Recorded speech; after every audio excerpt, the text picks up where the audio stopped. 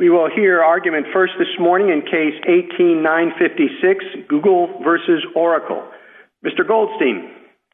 Mr. Chief Justice, and may it please the Court, the merger doctrine resolves the copyrightability question in this case. Oracle has a copyright to the computer code in Java SE, but not a patent. That means that the public, not Oracle, has the right to Java SE's functions, and Oracle cannot leverage its copyright to create patent-like rights. Specifically, under the merger doctrine, there is no copyright protection for computer code that is the only way to perform those functions. Here, Java software developers have the right to use certain commands to create applications for Google's Android smartphone platform. But to work, the commands require Google to reuse an exact set of declarations from Java SE, like a key fits into a lock. Because there are no substitutes, Oracle is impermissibly claiming the exclusive right not merely to what the declarations say, but also to what the declarations do. That is not a copyright, it is a patent right. With respect to fair use, the long-settled practice of reusing software interfaces is critical to modern interoperable computer software. Here, reusing the minimally creative declarations allow the developers to write millions of creative applications that are used by more than 1 billion people. But those policy questions are almost academic because the issue is not whether this court would find fair use. The standard of review asks the much narrower question whether the jury could reasonably find fair use. Oracle now obviously regrets its demand that the jury weigh all the evidence and decide fair use in a general verdict that contains no subsidiary findings. No previous court ever held that only a court may decide fair use. It is so fact-bound that no prior appellate court ever overturned a fair use verdict. This uniquely contested case should not be the first. Today, you will hear 3 lawyers present legal arguments for an hour. In 2016, the jury heard the starkly conflicting testimony of almost 30 witnesses and reviewed roughly 200 exhibits over 2.5 weeks.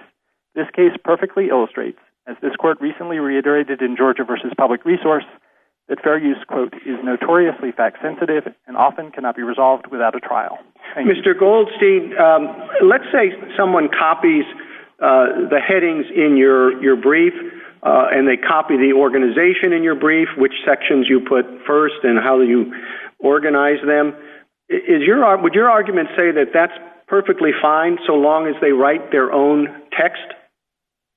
No, sir. A computer program is entirely different, and in addition, you wouldn't have the issue of the merger doctrine. The issue here is that it is not possible to provide the functionality that we have the right to with Android without recreating that structure. No, I understand your merger argument is different, but I don't think that was the question I asked.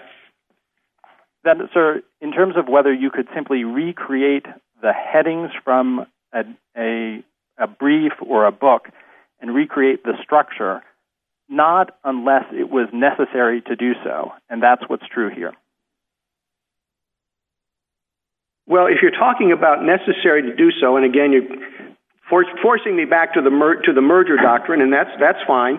But the only reason that there's only one way to do it is because Sun and Oracle's product expression was very successful. There were a lot of ways to do it when they did it, and the fact that the programmers really liked it, and that's what everybody used. It seems a bit much to penalize them for that. Well, we don't intend to penalize them, sir. But our point is that in the language of Section 102B, they may well have come up with a novel method of operation. They may have created one, but they don't get the rights to it. That is a patent-like right. I suppose, just as your point illustrates, in Baker versus Selden, you could have said, well, Mr. Selden came up with a very innovative form of bookkeeping, and other people could have used a different one, but that was not enough to give him a copyright. I don't think it's a patent right. I mean, it's their particular expression, and you want to. You say the only way for you to say what you want to say in the new material that you provide is to copy theirs. That's not a patent. That's copyright. Sorry. Our point is this. We have the right to provide a certain functionality, to make a computer do something. That right is given to us under Section 102B. If there were other ways for us to do it, that would be another matter. But because there is only one way, then there is no copyright protection. But in all events, even if you took the perspective that copyright looks at the options that were available to Oracle to begin with, clearly fair use looks at it from the other end of the telescope. And there was enormous creativity that is unleashed by the ability to reuse the declaration. Well, before you get into fair use, you say that was the only way for you to do it. But, cracking the safe may be the only way to get the money that you want. But that doesn't mean you can do it. I mean, if it's the only way, the way for you to get it is to get a license. Well, Your Honor, I think then that analogy would help us, because if you get a patent on the safe, you may well be able to keep us out. But if you write a book about the safe that is about how to crack safes, that doesn't give you the exclusive right to do it. Well, all right. I mean, but what about the combination to the lock on the safe? Can you copy that just because somebody else has it, and that's the only way to get in? Well, certainly, if you write a book about how to, unlock the combination of something, unlock the combination of a lock, that doesn't give you the exclusive right to the lock. All it does is it shares the knowledge about how to crack safes or open locks. What copyright wants is for people to be able to use that knowledge, and that's what we want here too. The developers. Thank you, counsel. Justice Thomas. Yes, thank you, Mr. Chief Justice. Mr. Goldstein, you seem to rely quite a bit on Section 102. Why don't we rely on Section 101, which is more specific with respect to computer programs? So, Your Honor, Section 101 tells us that Oracle holds a copyright in Java SE as a computer program. Then Section 102B, what it tells us is that, okay, that copyright does not extend to any method of operation in Java SE. And what the merger doctrine tells us, that's called the idea-expression dichotomy.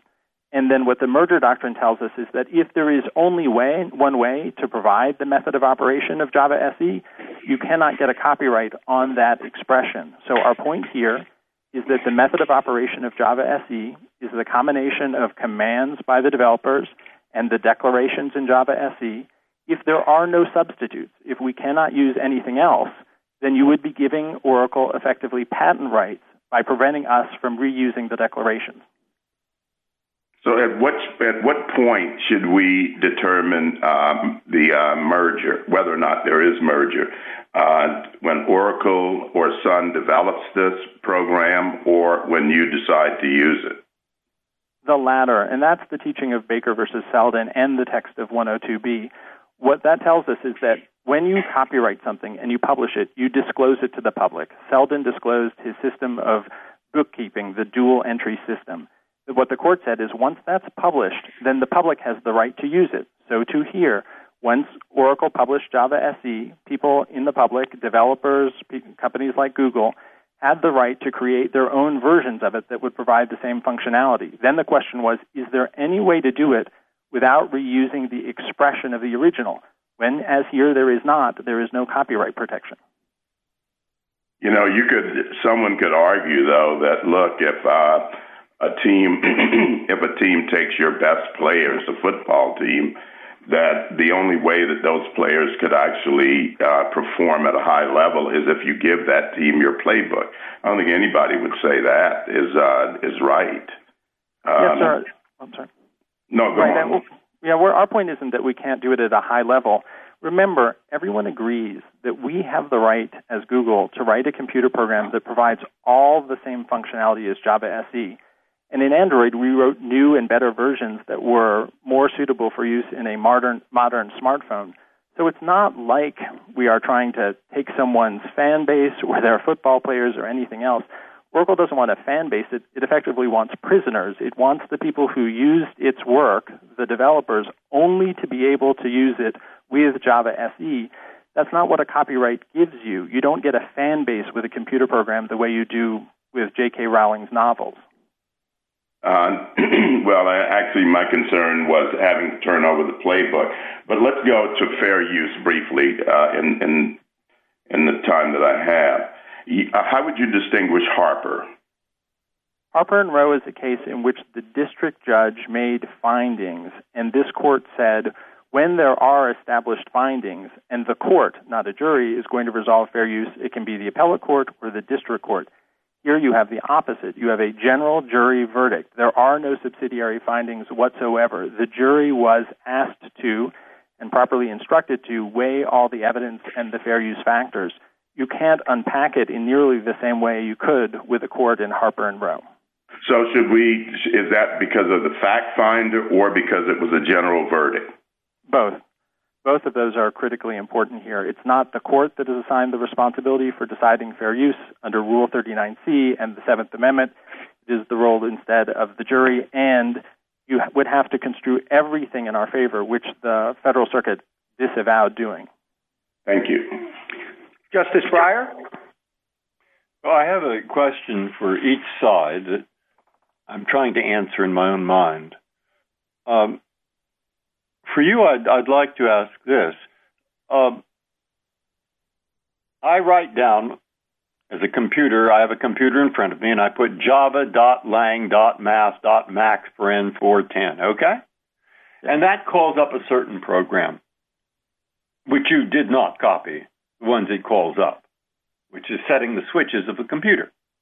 Well, the words I just spoke also call up a particular program, i.e., a set of computer switches that will get me to the program that does that does a particular thing. Well, it's a computer program, isn't it? And you can copyright computer programs.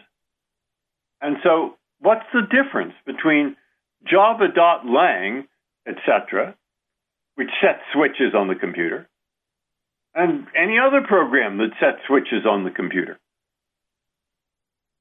That's our point, Your Honor, and that is... I know that's your point. That's why I want you to say it clearly enough so I can understand it, which is pretty tough. Okay. So there are two parts to these shortcut programs. There's what we call the implementing code that actually does the program. It provides the function there. It will produce the larger of two numbers. Oracle agrees that if there's only one way to write that, we can reuse that implementing code. But it can't explain why the same isn't true for the code that you mentioned, which is the combination of the calls written by the developer and the declarations that appear in Android and Java SE. If there is only one way to do it, then you give someone a copyright on that's exclusive, then you are saying that person is the only one who can make the computer do the thing, whether it's invoke the implementing code through the call and declaration, or actually perform the function of the program through the implementing code. I bet there are just one way to do it. Why is there just one way to do it? If you spent enough time and you had the most brilliant computer programmers, don't you think they could devise a system of calling up the Java program, so it might be expensive to do and take a long time, that didn't use the word java.lang.math?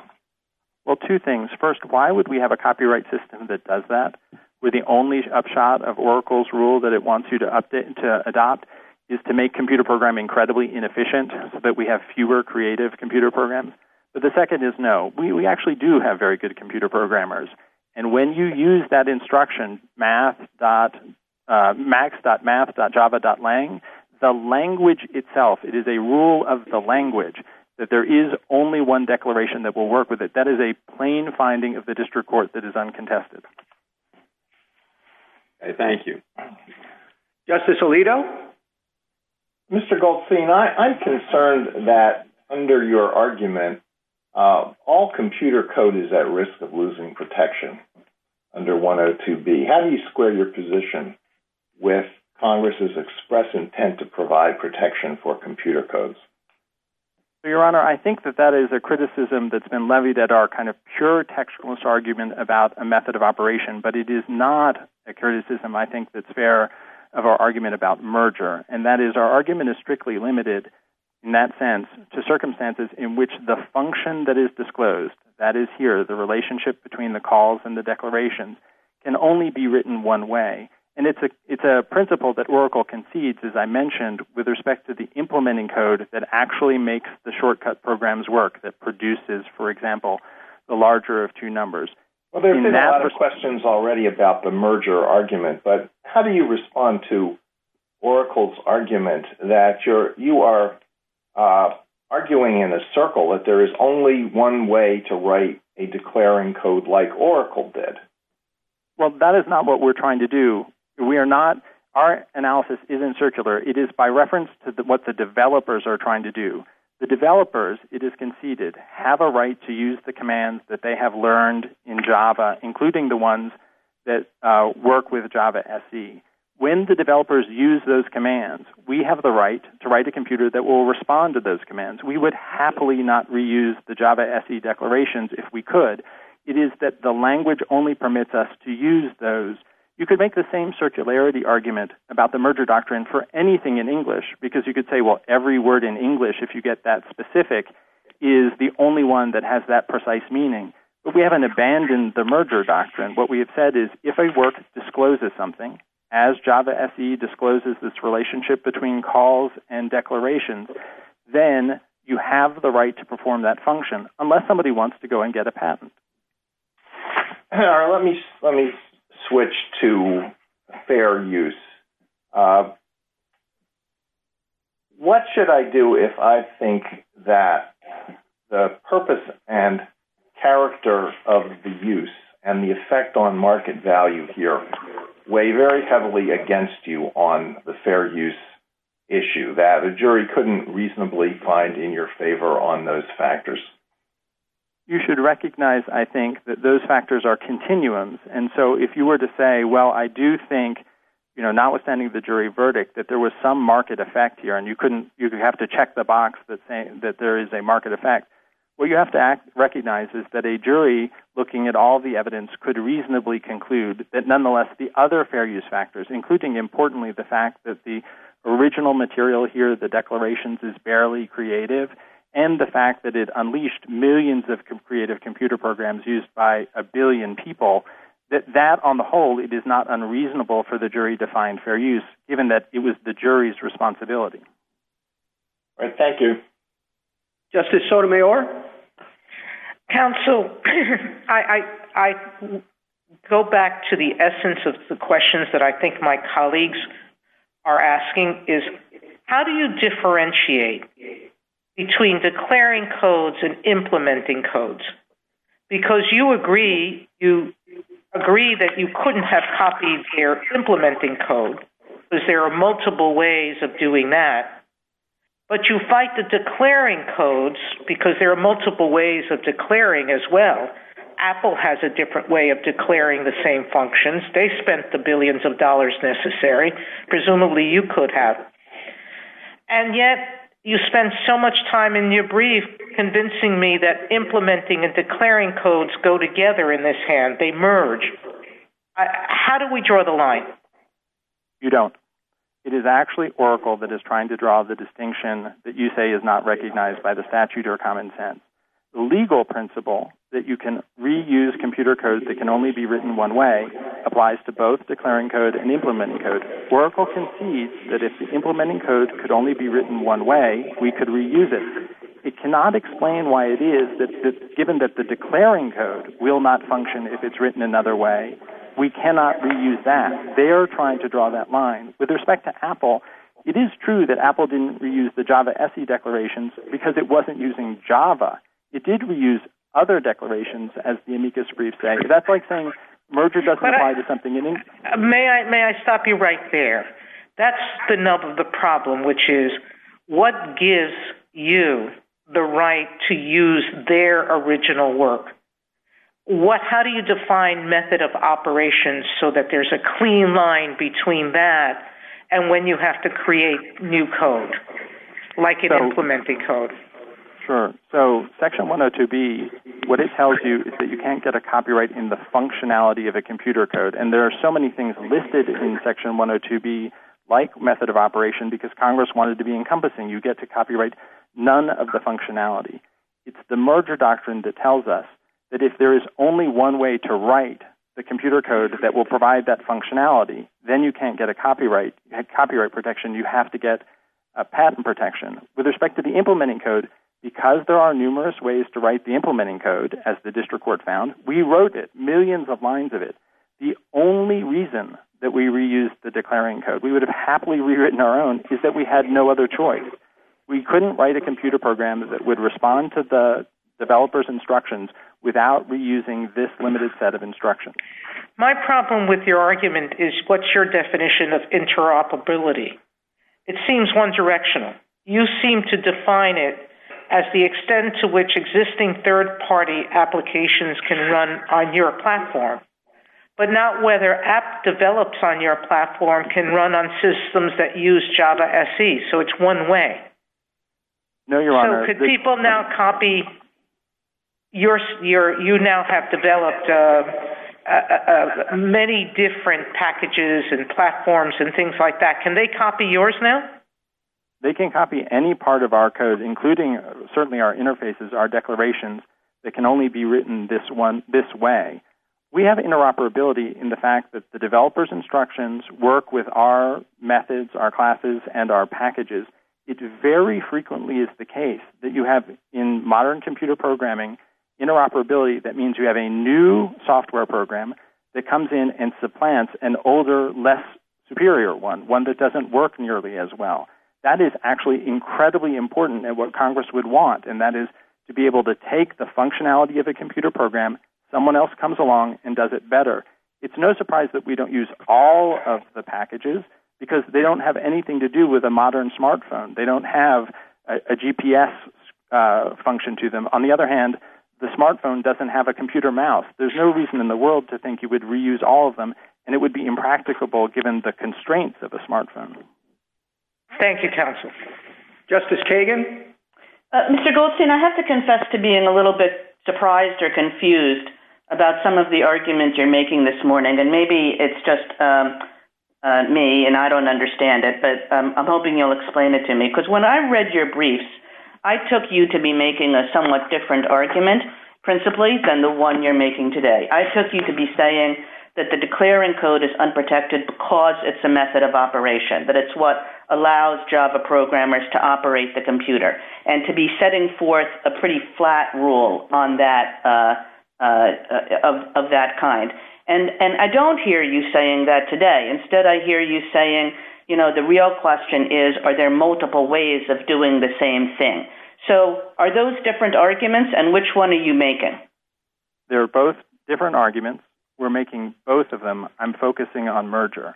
The argument that you mentioned as our lead argument, I don't think honestly is. We do have a straight, pure textualist argument that the declaring code is a method of operation because it is the instructions to the developer on how to operate the shortcut pre-written computer programs. Today, I have focused on the argument that if you disagree with that and you believe that Section 102B instead embodies only the idea-expression dichotomy, then you apply the merger doctrine and you say, okay, 102B says that you can't copyright all the ways of having the method of operation of Java SE. And my point is that's what they're trying to do here. The district court found. And when you say, excuse me, sorry, Mr. Goldstein, but if that's your test that you're focusing on today, is that essentially the test that comes out of the Second Circuit Altai case? Is there any difference between what you are saying today and what Altai says, which is essentially that we have to figure out how to separate out the expressive elements of something? Well, the Second Circuit does have the abstraction filtration test. And an element of that test is that you take out the elements that are not subject to copyright protection, and merger fits in there. And that is one of the reasons that an element of a computer program would not receive copyright protection is the fact that it merges, that it's the only available form of expression. So it fits within the Second Circuit framework. It just doesn't supplant it. And if I could go back to something that I think the Chief Justice was asking about. I mean, suppose I'm sitting in a mathematics class and the professor says, do a proof of something or other. And, you know, it turns out that 20 people in this mathematics class actually come up with more than one proof, and some are better than others. You know, some are elegant and some are less elegant.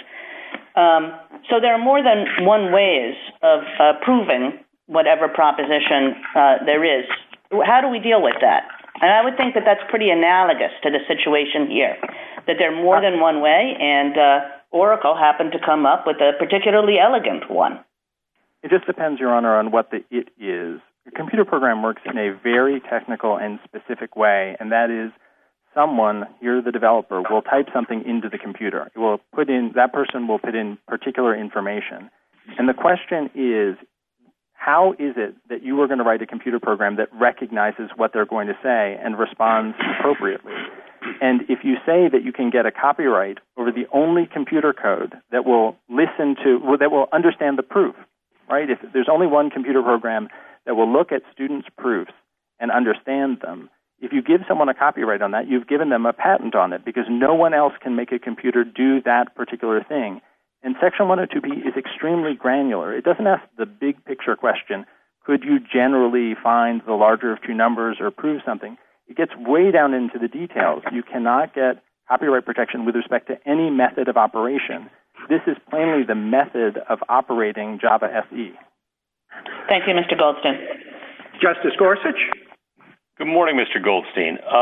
If I understand the conversation so far, you are moving past rather rapidly the primary argument in your brief that the code just simply isn't copyrightable. And I think that's probably a wise move given the fact that 101 says computer programs, including statements or instructions, in order to bring about a certain result may be copyrighted. I mean, we might not think otherwise that it should be, but there it is. And normally the specific instruction there in 101 would govern the more general idea-expression dichotomy in 102. So am I right that we can move past that rather rapidly? Well, our main argument actually is the merger doctrine, but it's not the case. Okay, so I take that as a yes, I'll be honest with you. I was going to... Sorry. So if we're moving straight on to the merger doctrine, and there I guess I'm stuck in a similar place as Justice Kagan, which is the argument strikes me very much as I wish to share the facilities of a more successful rival because they've come up with a particularly elegant or efficient or successful or highly adopted solution in the marketplace and to ride on their innovation. What do we do about the fact that other competitors, Apple, Microsoft, who I know is one of your amici, have in fact been able to come up with phones that work just fine without engaging in this kind of copying? Well, everyone agrees that every platform, including Java SE, actually does what we talk about, which is re-implement prior languages or prior platforms. Apple and Microsoft use different languages entirely. It's like saying we can't have merger in English because someone could write something in French. The rule that Oracle wants is fundamentally, you talk about an essential facility, is something that has a real-world analog, again, in an exclusive right like a patent. What Congress said is that you can have the exclusive right to the words on the page, the actual computer code, but not to what the computer does. Isn't it pretty difficult to say that this is an essential facility type problem when others have managed to innovate their way around it? If this was antitrust law and an essential facility test, then perhaps. But Section 102B tells us is that you can't have an exclusive right to inessential facilities. It doesn't say you can get a copyright with respect to a method of operation so long as it's really unimportant or a system that's easy to work around. That, but if we're worried about ideas and expressions merging, and others have been able to accomplish the task without reliance on what you might claim to be the essential facility, where do we stand? We're misunderstanding then what the task is. If the task is at a high level of generality, as you say, an idea of just being able to create a phone, fair enough. But that is not the test. The test is look at the actual copyrighted work and find its methods of operation.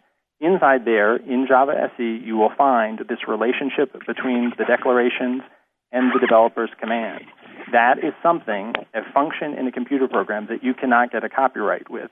In any event, you would still look to the jury's fair use verdict, I think, very, very, very plainly, given that the jury heard all of these debates about the relationship between Java SE and Android and concluded, on the whole, as was its responsibility, that this was a fair use.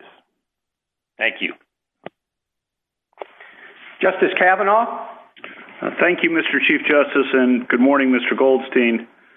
To the extent you're still making the method of operation argument, the other side and the Solicitor General say that declaring code is a method of operation only in the same sense that computer programs as a whole are methods of operation, and that therefore your method of operation argument would swallow the protection for computer programs. Your response to that?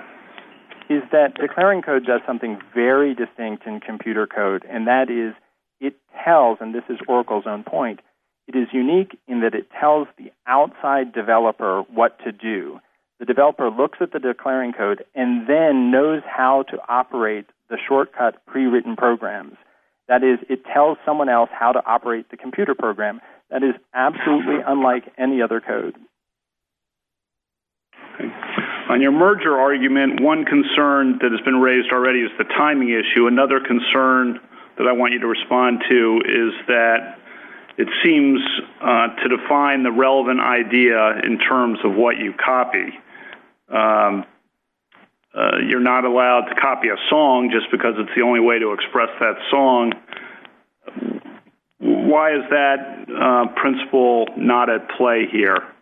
Because we're not defining merger self-reflectively. We are not saying, I want to copy these declarations because I like these declarations. We're saying I have to reuse these declarations because I'm trying to respond to commands from other people. The developers are writing something in Justice Breyer's hypothetical, Max, Math, Java.lang. Again, not very creative, inspired by the declarations. And when they do write that, I have to be able to write a computer program, and Oracle concedes I can write a computer program that does those things. So it is, in the sense of Baker versus Selden, teaches that if you have a copyrighted work and it shows the public how to do something, then the public can do it. And if they can only do it through using part of the copyrighted work, that part does not get copyright protection. One of the points in some of the amicus briefs, and I want to compliment the briefing of the parties and all the amicus briefs, which have been enormously helpful, of the 83 computer scientists, is that the sky will fall, in essence, if we rule against you in this case, threaten significant disruption.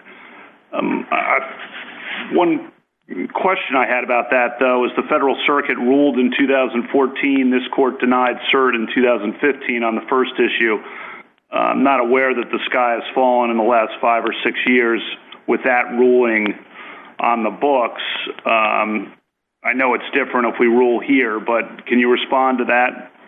Absolutely. After the copyrightability ruling, it was entirely open that we would prevail on fair use, and we did.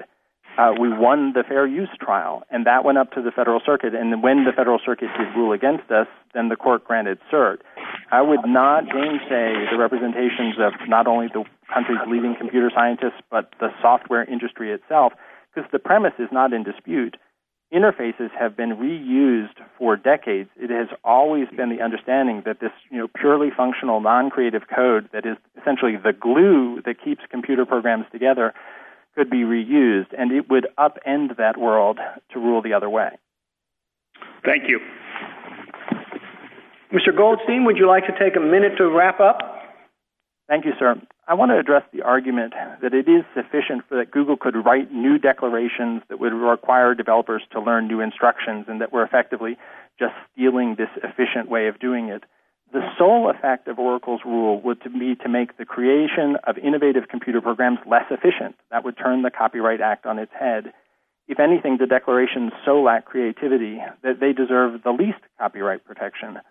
There's no practical or textual basis for that theory. Connecting the developer's commands is essential to the methods, without which they're worthless.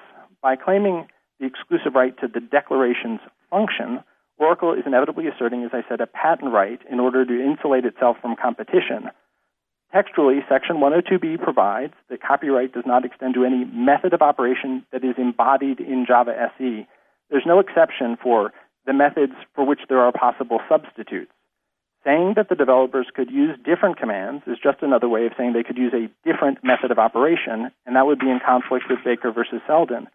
Finally, the argument proves too much because it would apply equally to the implementing code. Developers don't have to use the pre-written programs at all. they could just write their own computer code from scratch. It would just be less efficient. Thank you, Mr. Goldstein.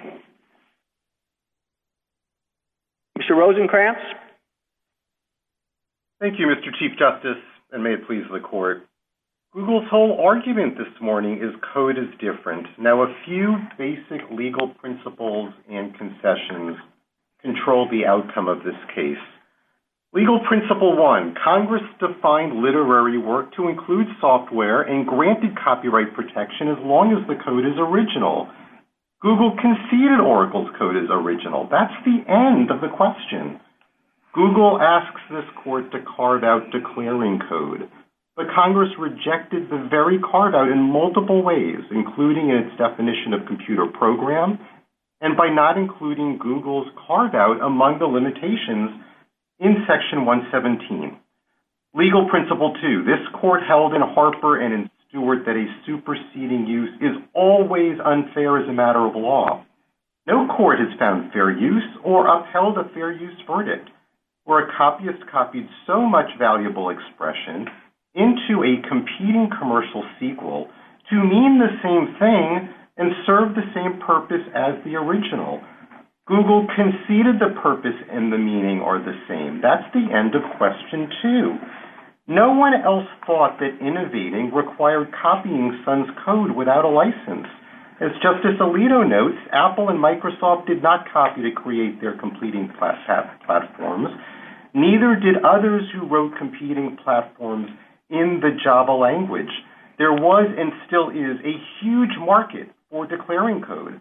Other major companies like IBM and SAP were paying a lot of money to license just the Sun declaring code, precisely because it was creative, and throughout this litigation, Google never denied this. If this court holds that a jury may conclude that copying declaring code is fair, it will encourage copying, create legal uncertainty, and decimate the business model which a lot of companies depend on, undermining the very incentives copyright was designed to promote. Mr. Rosenkranz, let's say you want to open a restaurant. You've got a great new chef. He's got great new dishes. And you say, well, we've got to figure out what the menu should look like. You know, of course, you're going to have, appetizers first, then entrees, and then desserts. Now, you shouldn't have to worry about whether that organization is copyrighted. And I think Mr. Goldstein is saying that that's what's going on here.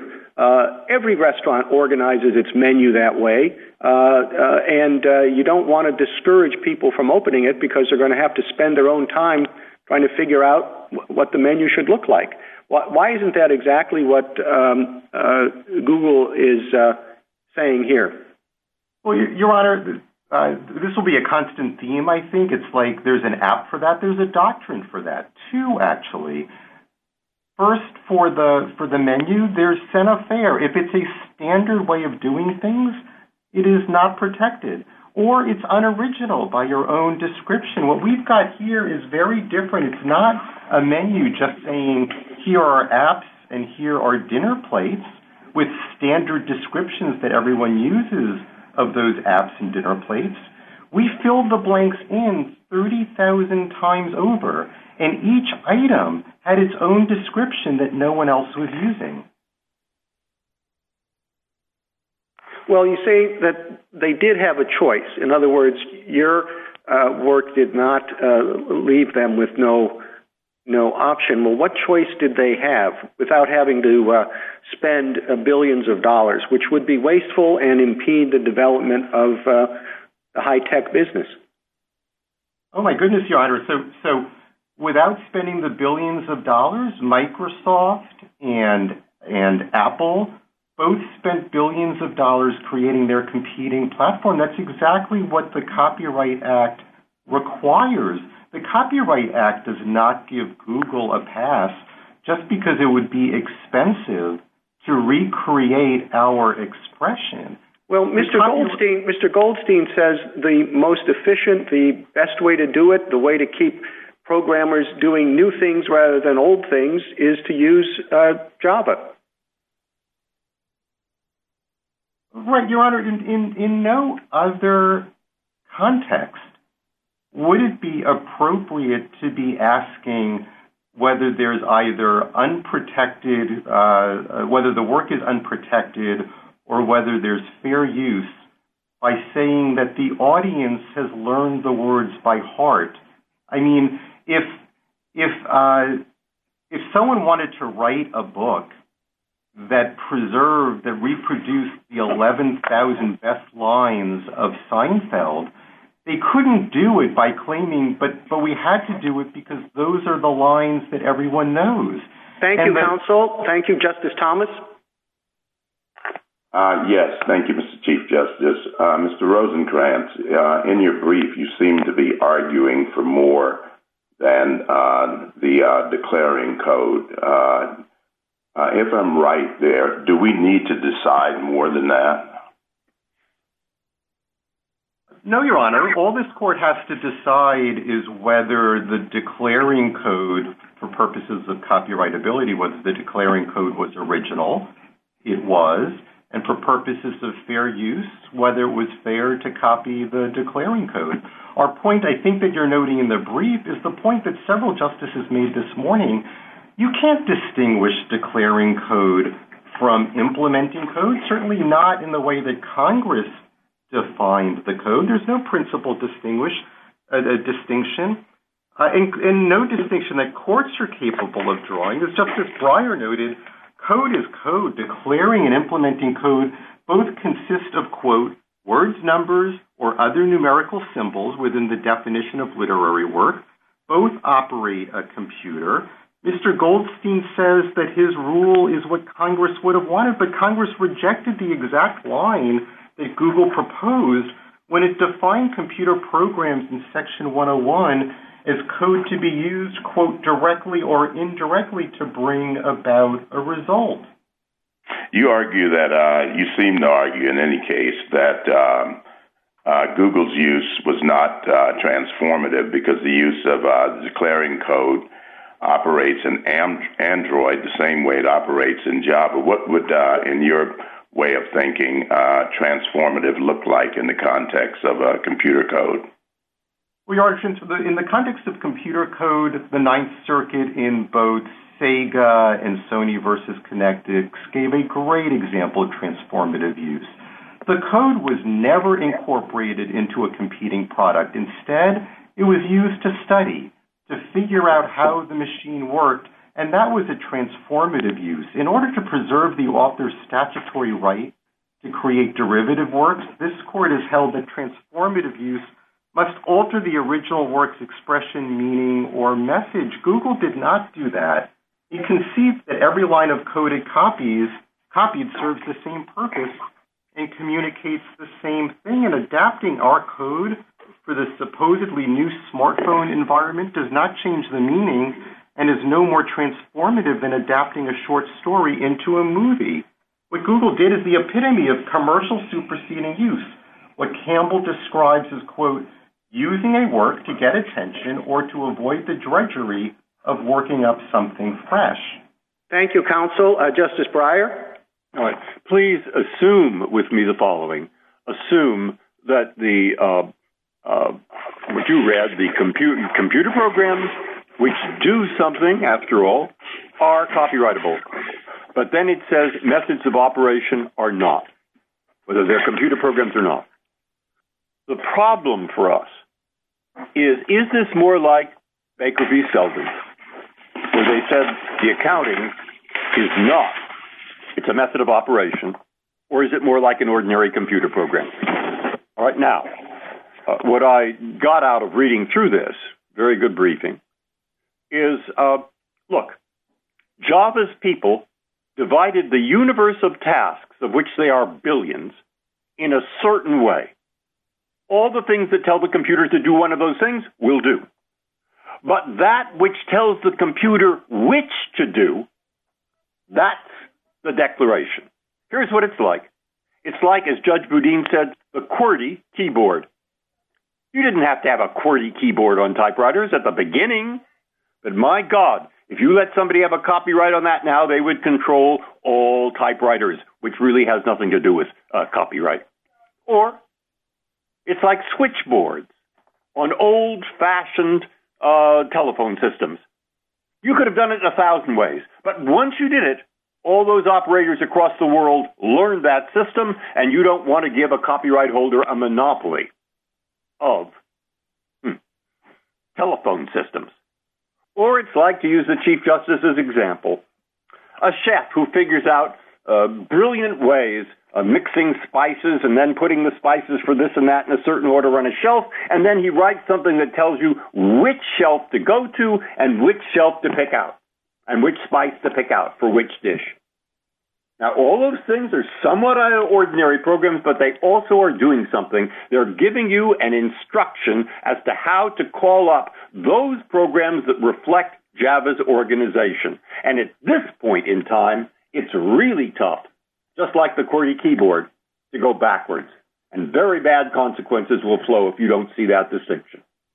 Okay? Long question, but that's what I got out of their method of operation argument. And I wanted you to say what you want about that. Thank you, Your Honor. So I'll answer your 7 questions, I think, with really 2 answers. The first is, this is not like the QWERTY keyboard. There was never anything expressive in QWERTY. Semi-LKJH doesn't mean anything to anyone. It was purely mechanical. That is true of all of your examples. But you got right to the nub of it, Justice Breyer, by asking about Baker. In Baker, the author Selden published a book describing a bookkeeping system. Selden tried to extend his copyright in the description to block everyone else from using that system. His book attached some ledger forms that were necessary to use the system. Baker's forms were not even the same as Selden's, but Selden sued for copyright infringement because Baker's forms used Selden's system, which was to say, they just depicted debits and credits on a single page, and this court said you can't monopolize line paper. This case would be like Baker. Justice Alito? Mr. Rosenkranz, can I ask you about the standard of review question on fair use?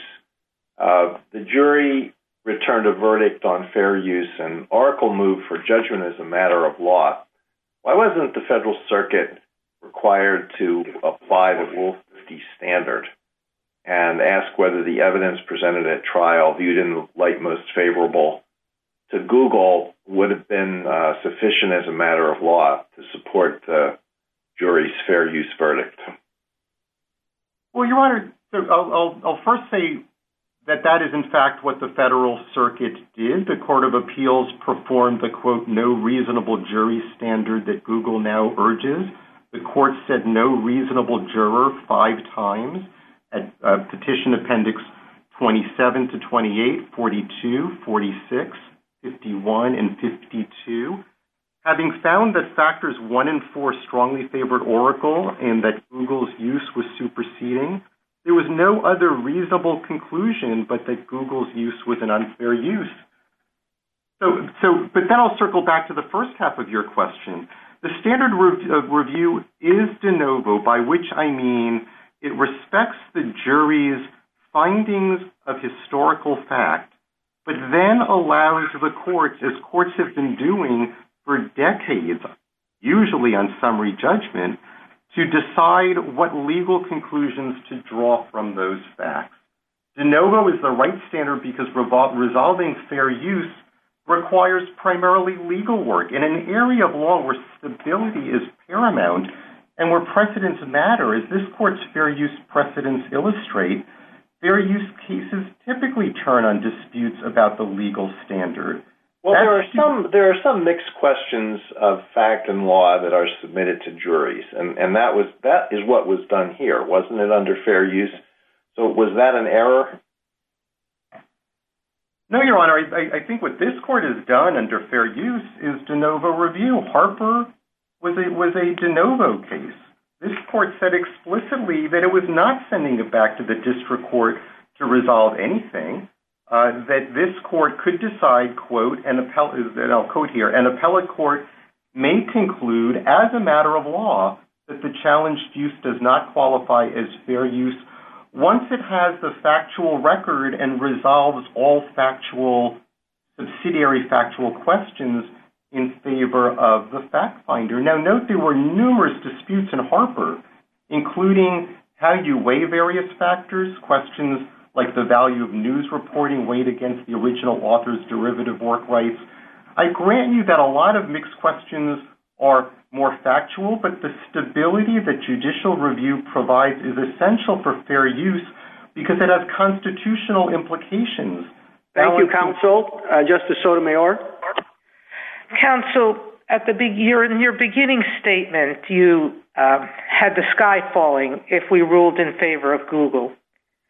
The problem with that argument for me is that it seems that since 1992, and Justice Kagan mentioned the case, the Second Circuit case, a Ninth Circuit case, an 11th Circuit case, a First Circuit case, that a basic principle has developed in the case law up until the Federal Circuit's decision. I know there was a Third Circuit decision earlier on in the 1980s. The other circuits moved away from that.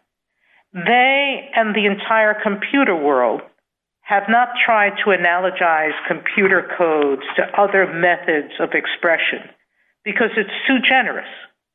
They've looked at its functions, and they've said the API, the application programming interface of which the declaring code is a part, is not copyrightable. Implementing codes are.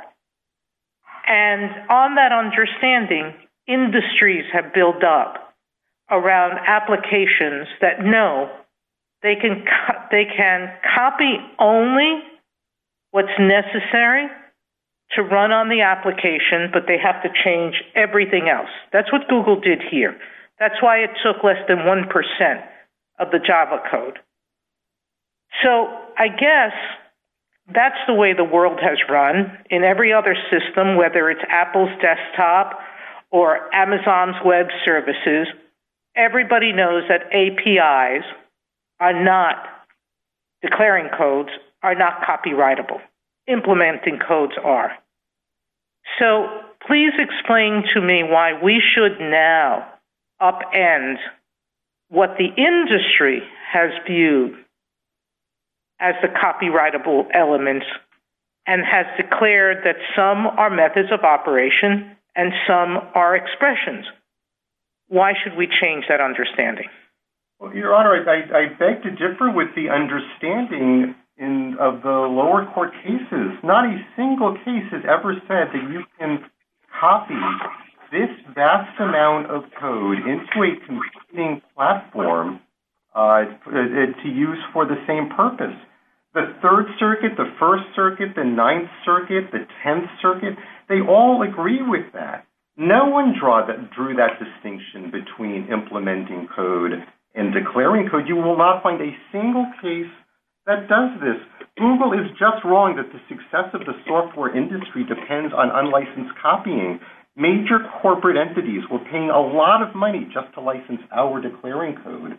Google and its amici point to non-record examples that involved either no copying at all, licensed copying, or copying of elements that were so uncreative that no one would say they were protectable. Thank you, counsel. Justice Kagan? Mr. Rosenkranz, as I understand it, there are two features of your declaring code that you think merit copyright, and I want to make sure I'm right on this first. The first feature, and this is pretty basic, is that we need some way of connecting a programmer's inputs, whatever they happen to be, some way of connecting those inputs to implementing code. And then the second feature is that there needs to be a way to organize those inputs, those calls, into various classes and packages. So one is like the trigger, and one is the method of organization. Is that right? Is that the thing that you're saying merits copyright? No, Your Honor. There are two things that we say merit copyright protection.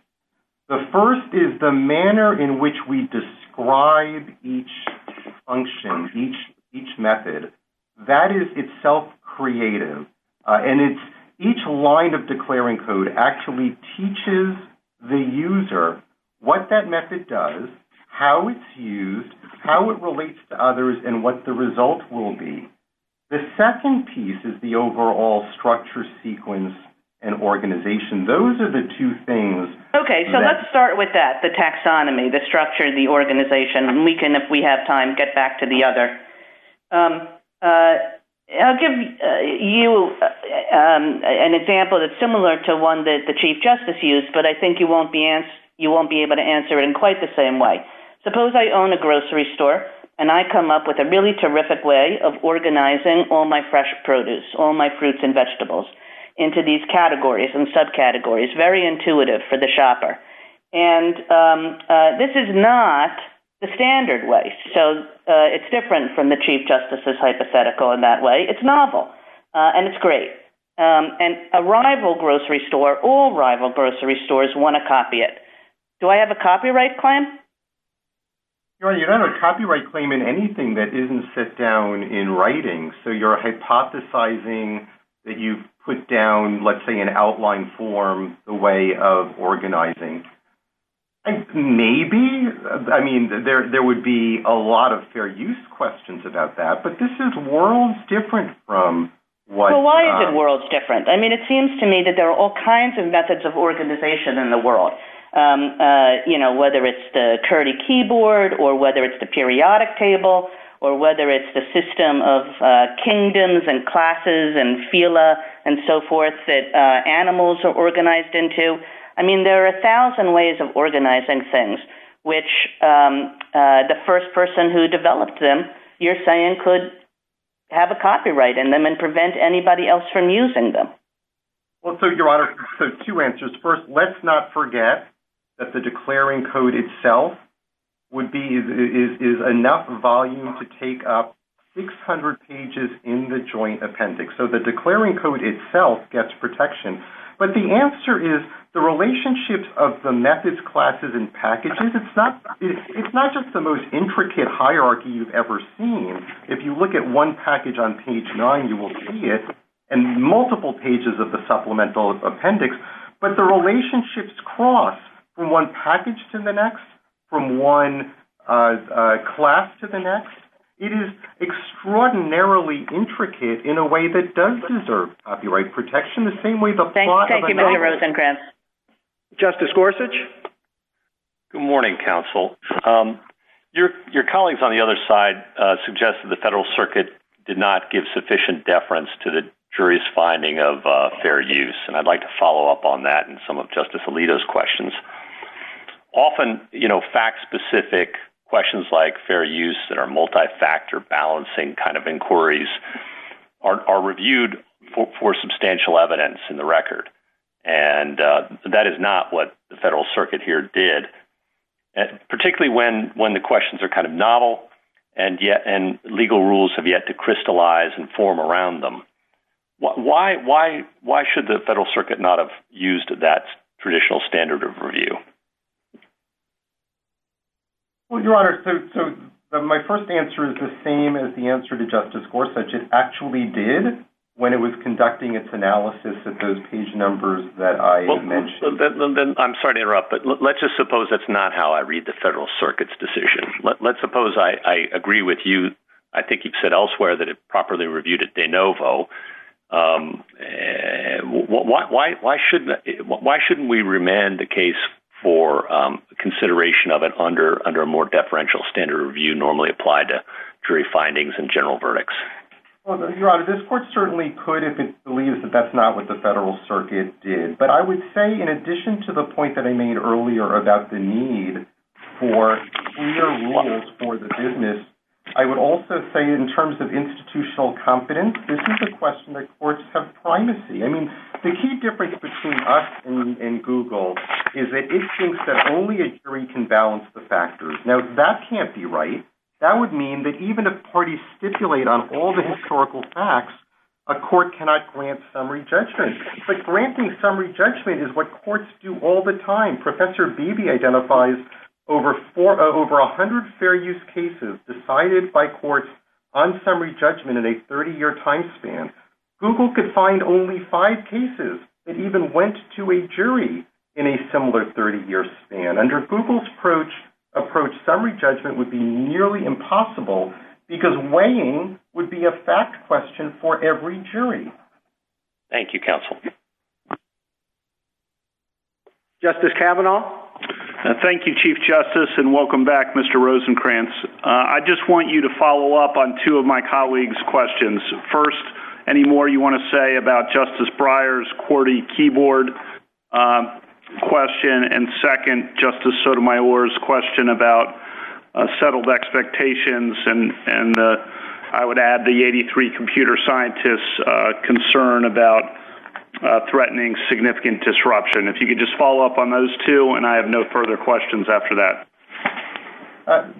Thank you, Justice Kavanaugh. Yes, let me just finish the answer on Baker. I was saying that this case would be like Baker if we were trying to block others from using their own package class method structure to organize their own pre-written programs. But Sun wrote its own specific layout and filled in the blanks 30,000 times over. We seek to protect only that fully realized expression, and others are free to write and organize their own pre-written programs however they see fit, as long as they don't copy ours. And to answer the second half about settled expectations, I mean, we've heard dire predictions from Google about the future of software innovation, but two different administrations would not be supporting us if our position were a threat to innovation. The software industry rose to world dominance since the 1980s because of copyright protection, not unlicensed copying. And as you pointed out earlier, Justice Kavanaugh, the sky hasn't fallen. In 6 years since the Court of Appeals' first decision, have brought new bursts of innovation and interoperability. In that time frame, we've seen the explosion of interoperability: cloud computing, 5G, machine learning, and autonomous vehicles. I can tell you two things that will kill software innovation. The first is change the rules under which the industry has thrived for 40 years and substitute a rule that what is fair to copy is whatever a jury decides as a matter of public policy. And the second is take away the incentive to write original code. Thank you, counsel. You want to take a minute to wrap up? Yes, Mr. Chief Justice, thank you. Let me just say two things. The first is that ruling for Google will decimate the incentive to create high-quality, user-facing declaring code that the amici on both sides insist is essential for the industry to survive. That will hurt app developers and the industry in the long run, because who will invest the excruciating time it takes to refine code from the passable to the masterful if all of it can be stolen? Big companies are paying lots of money right now to license declaring code. No, Justice Sotomayor, it is simply not true that they're all paying for nothing because it's all unprotected. The whole market, that whole market, will be gone with the stroke of a pen. Congress passed the Copyright Act to further the long-term incentive to create, not short-term expedience to copy. Ruling for Google will also destabilize copyright law. Our rule protects original code. It's a simple rule. It comports with traditional copyright principles. Google's rule that code can be copied whenever necessary for a user to bring about a result is poorly defined and will doom courts and the industry to decades of uncertainty. Thank you, counsel. This court should affirm. Mr. Stewart? Thank you, Mr. Chief Justice, and may it please the court. In the mid-1970s, Congress established the National Commission to study problems related to copyright law and computer code. And in 1978, the Commission issued its report, which is known as the CON2 report. It recommended that computer code continue to be eligible for copyright protection.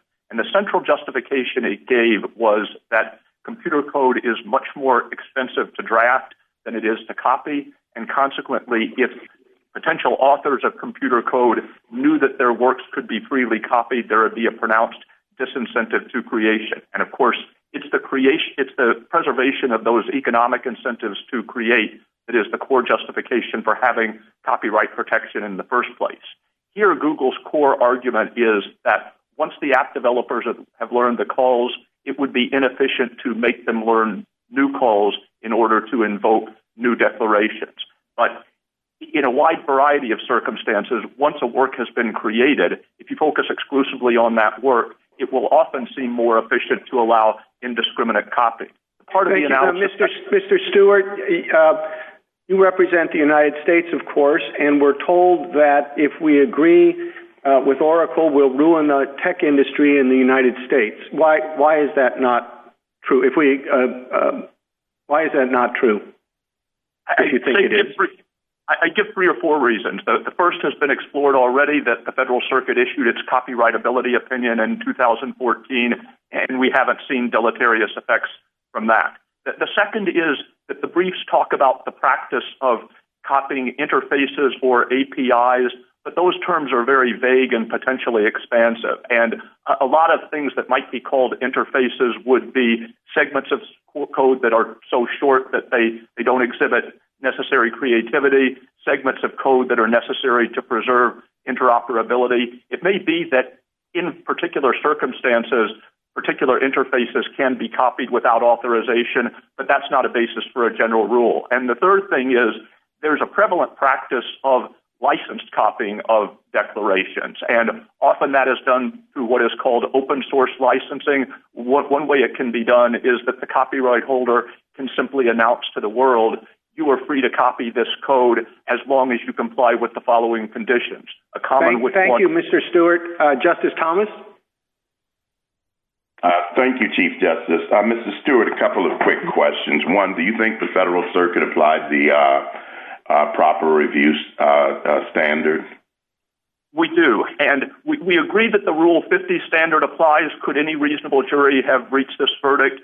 But in litigation, it's obviously very common that there can be disputed questions both of fact and of law. And even when the questions of law are close and reasonable judges could disagree, the district court is supposed to say, what is the right answer to those legal questions? And so when we ask, could a reasonable jury have found fair use here, we should be asking, could a reasonable jury, applying an accurate version of the law, have found fair use?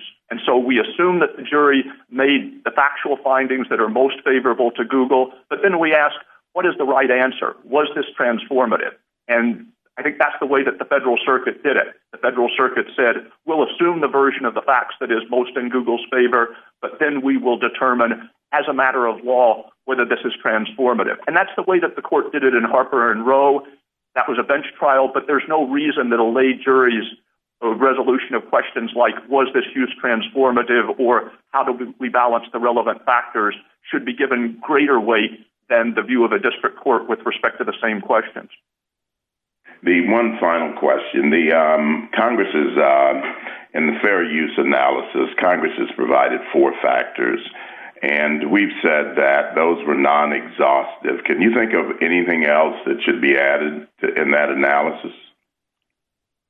I can't think of anything else. There may be other factors in particular cases. The only thing I would emphasize is that in deciding questions of fair use, the court shouldn't just be asking how would consumers potentially benefit from widespread copying with respect to this particular work.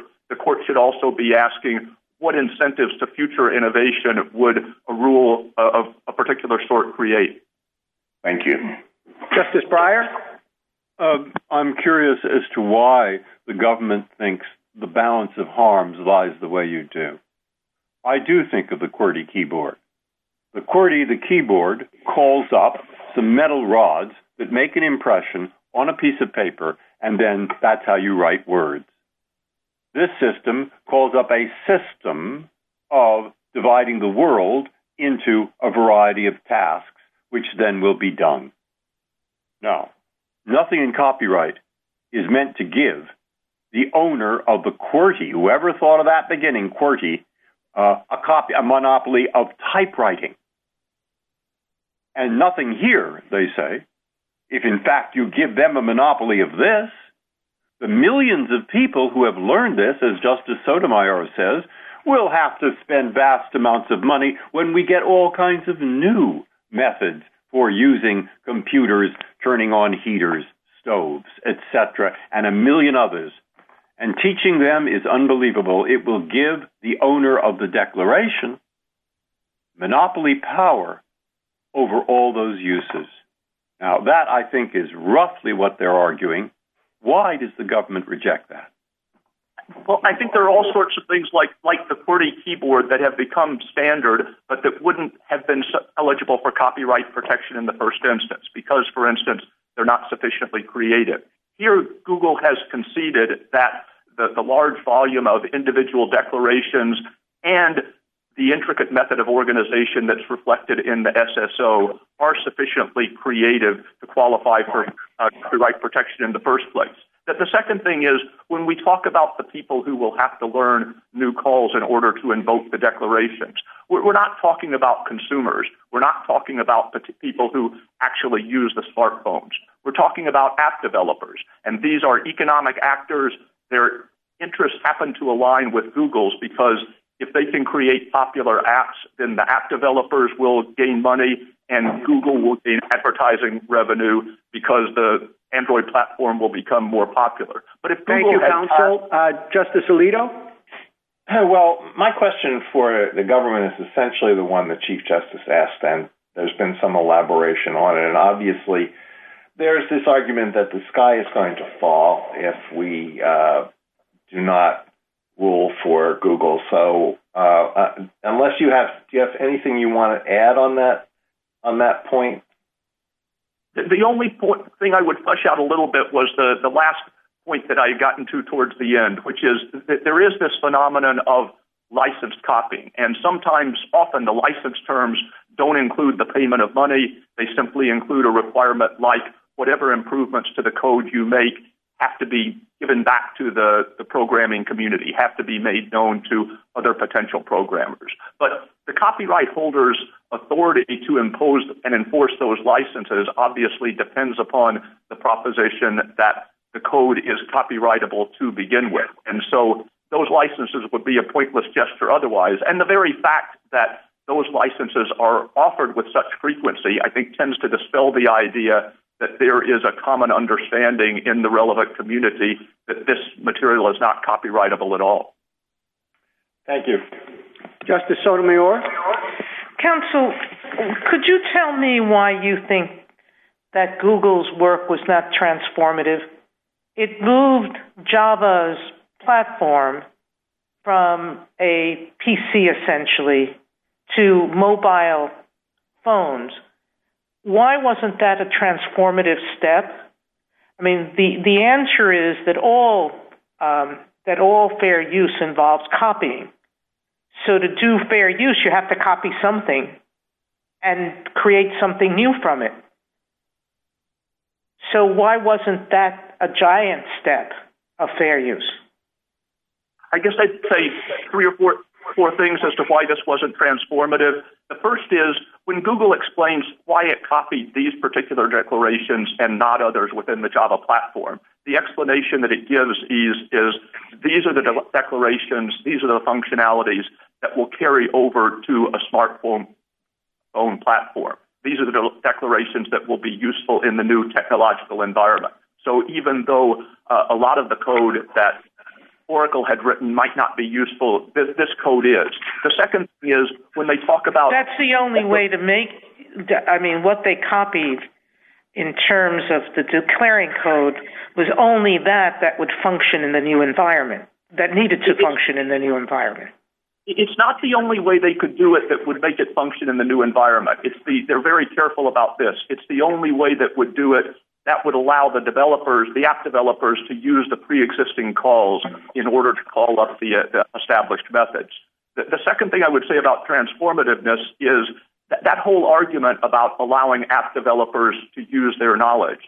The only way it works is that app developers can have confidence that when they use a call with which they are familiar, it will trigger the same functionality that it has triggered on the Java platform. And so it's not transformative in that sense. The code is performing exactly the same function that it performed on Java. The third thing I would say is if you imagine a motion picture that has only been released in theaters and somebody gets the print and offers to live stream it over the internet. It's the same content that has been simply being used on a different platform. No one would think of that as transformative. Similarly, thank you, counsel. Justice Kagan? Mr. Stewart, suppose that I come up with a new and very useful keyboard, not QWERTY, but something better than QWERTY. And it's so useful that everybody starts using it. Now, let's assume, for the purposes of my question, that this is copyrightable, which it might be or it might not be, but let's assume it is, and go to the fair use question. When a cell phone, a smartphone manufacturer takes that layout, takes that keyboard, and uses it for its next phone, is that fair use, and why or why not? Well, the fair use analysis would depend upon a lot of factors, but yes, I think in fair use analysis, you could take into account kind of developing expectations, concerns about interoperability. We're assuming for these purposes, as you asked, that this is copyrightable, and so that would be a factor to consider in fair use analysis. We don't have a quarrel, for instance, with the proposition that observing interoperability can be a favored purpose for fair use analysis. Why is it any different here? In other words, that Google took Java's interface so that programmers wouldn't have to learn a whole new system for coding, just as the cell phone manufacturer took my keyboard so that people could rely on something familiar. One of the differences is that the app developers are in a fundamentally different position from the consumers, the smartphone users. And if Google had tasked its own employees with creating new apps so that the Google platform, the Android platform, would become more popular to consumers, nobody would think that the desire to make it easier on those employees by not requiring them to learn new calls would be a basis for finding fair use. As the court said in Campbell, that's just a paradigmatic example of copying in order to avoid the drudgery of working up something new. And the analysis shouldn't be different simply because the app developers are independent economic actors whose interests happen to align with Google's rather than Google employees. Those people Thank you, counsel.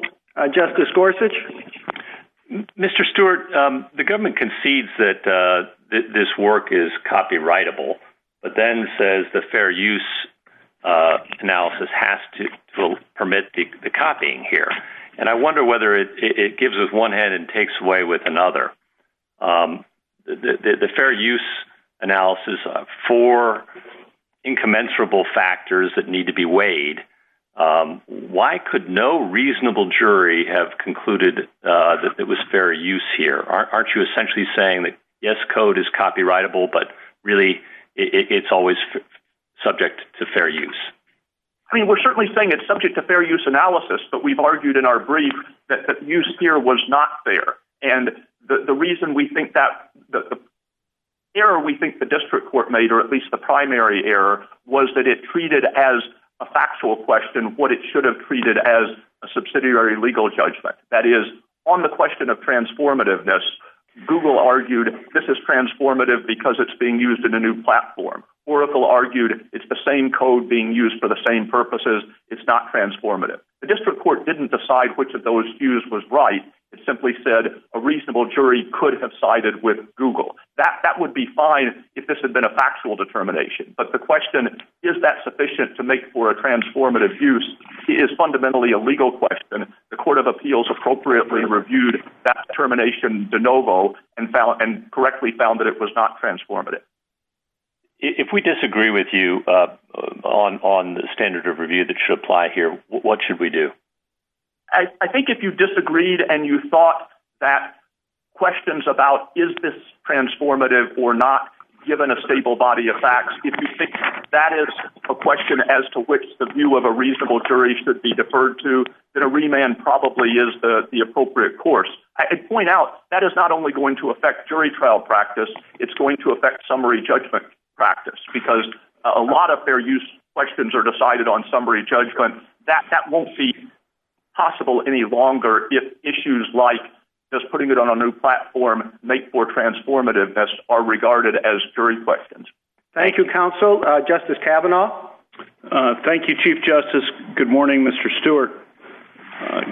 One question on merger doctrine and one question on method of operation. First, Google says in its reply brief that the dispositive, undisputed fact in this case is that the declarations cannot be written in any other way and still properly respond to the calls used by Java programmers. Are they wrong in saying that? I don't think that they are wrong in saying that, but that argument is circular. That is, they are invoking the correct proposition that merger applies if there's only way of getting the computer to perform a particular function. But they are defining the function as invoking the implementing code in response to calls that are known to developers. And that's wrong for two or three reasons. The first is Section 302A says copyright protection subsists from the work's creation. And at the time that the work was created, there were no calls known to developers. The argument wouldn't have flown as a justification for copying at that time. The second is, as the Chief Justice pointed out in an earlier part of the argument, that would effectively penalize Oracle for its marketplace success. The fact that the calls were well known was simply a function of the fact that the Java platform was popular and a lot of people had written a lot of apps for it. And the method of operation, Google says that the declarations are a method of operation because they are for the developers to use while the implementing code instructs the computer. Your response to that? I think the term method of operation comes from Baker versus Selden, and what the court said in Baker versus Selden, and it was a long list of examples of if you write a book about how to do a useful task, you can get a copyright on the book, but no exclusive rights in the performance of the task. And the court said a mathematician who wrote a treatise couldn't get an exclusive right to his methods of operation. The Cantu report discussed the way in which Section 102B would apply to computer code.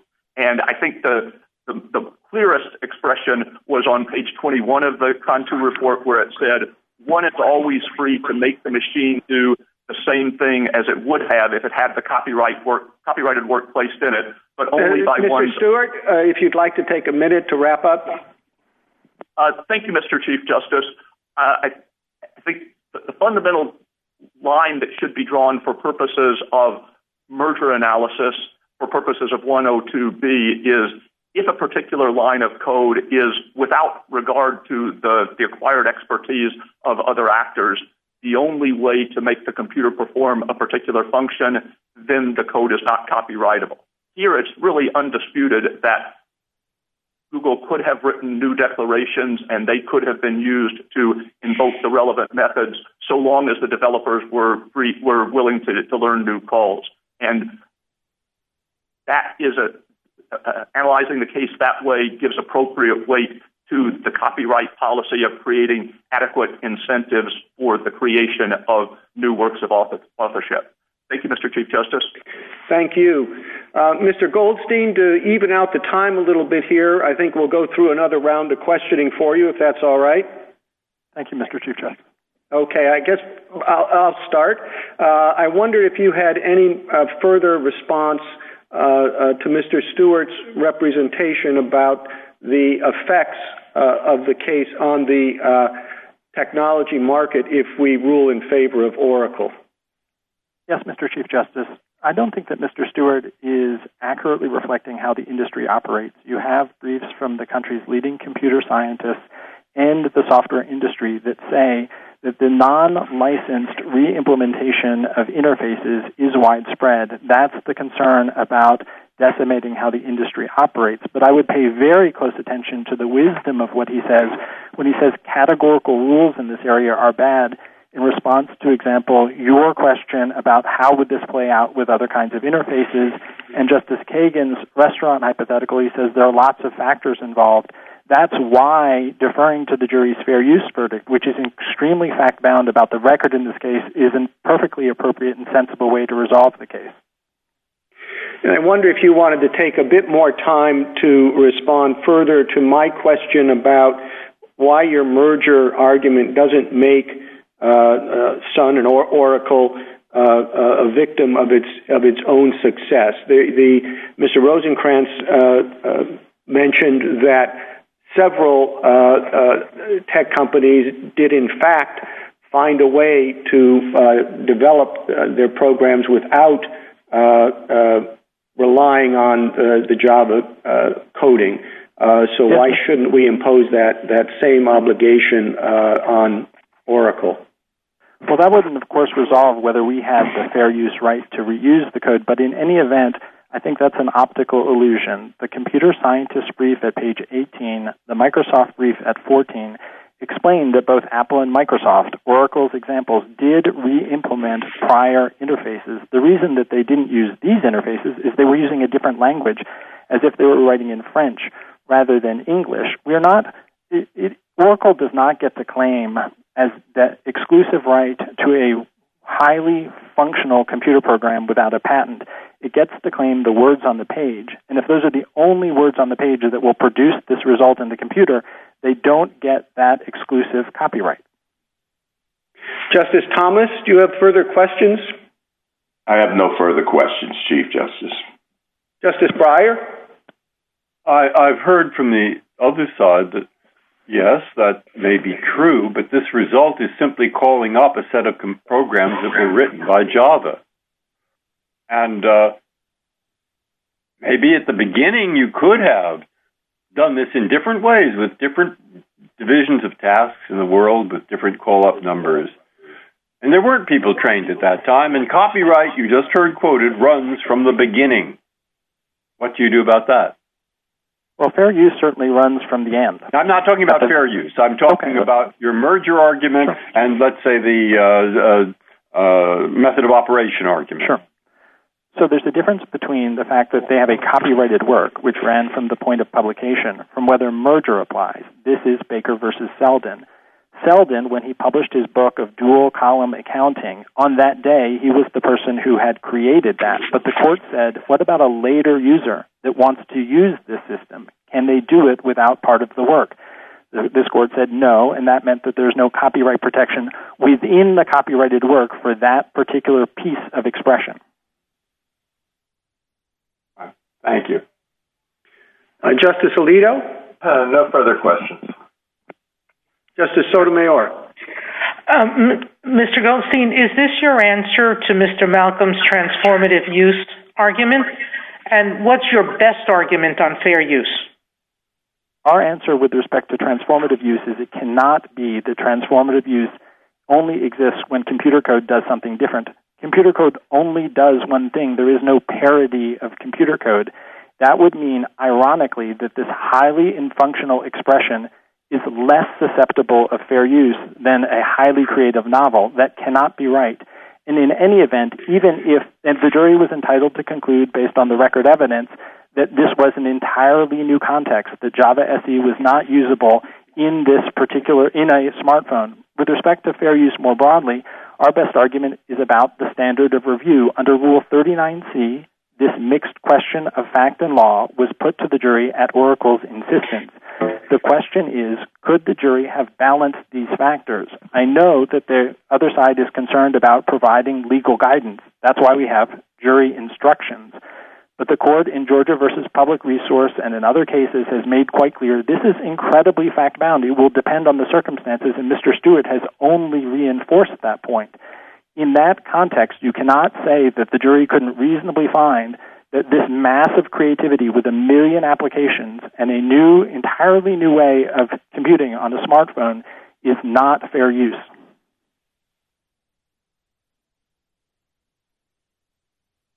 Thank you, counsel. Justice Kagan. I'm wondering, Mr. Goldstein, whether the first part of the answer that you gave to Justice Sotomayor, whether that suggests that transformative use isn't the right question here, although it is in other contexts. I mean, as I understand it, you're using this for the exact same purpose. It's just that the purpose, to make sure that users are dealing with a familiar interface, is one that should favor fair use. So is that right? Is the transformative use question really a mismatch in this context? As articulated by Oracle, it is. Call it what you will. The statute doesn't say transformative. It asks about the nature of the use. What we're doing here is using an interface, which is connective tissue between computer programs. It is at the most barely creative. Even the Federal Circuit acknowledged that's the only inference that's possible from the jury verdict. And then you ask, well, what comes of it? What is the nature of this use? Are we using on a desktop computer anymore? No, we're using it in an entirely different environment, and there was extensive evidence before the jury. The nature of the use here is quite significantly different from the original use. I think that's the statutory question. And, of course, the jury's question was balancing that and all the other factors. Is it fair use? Thank you, Mr. Goldstein. Justice Gorsuch? Briefly, just to follow up on that and Justice Sotomayor's question, Mr. Stewart argued that if we were to uphold the jury verdict or send it back on fair use, that we would be negatively impacting summary judgment practice, and that most district courts take these questions up as a matter of law at summary judgment. Yes, this is the exact argument that was made and rejected in the court's Hanna financial decision, and that is, sure, some issues are decided very frequently on summary judgment, but that doesn't mean that there aren't other incredibly highly contested cases that arise in new environments, as I believe you pointed out earlier. This is that kind of case. It went to the jury under Rule 39C. Oracle didn't move for summary judgment in this case.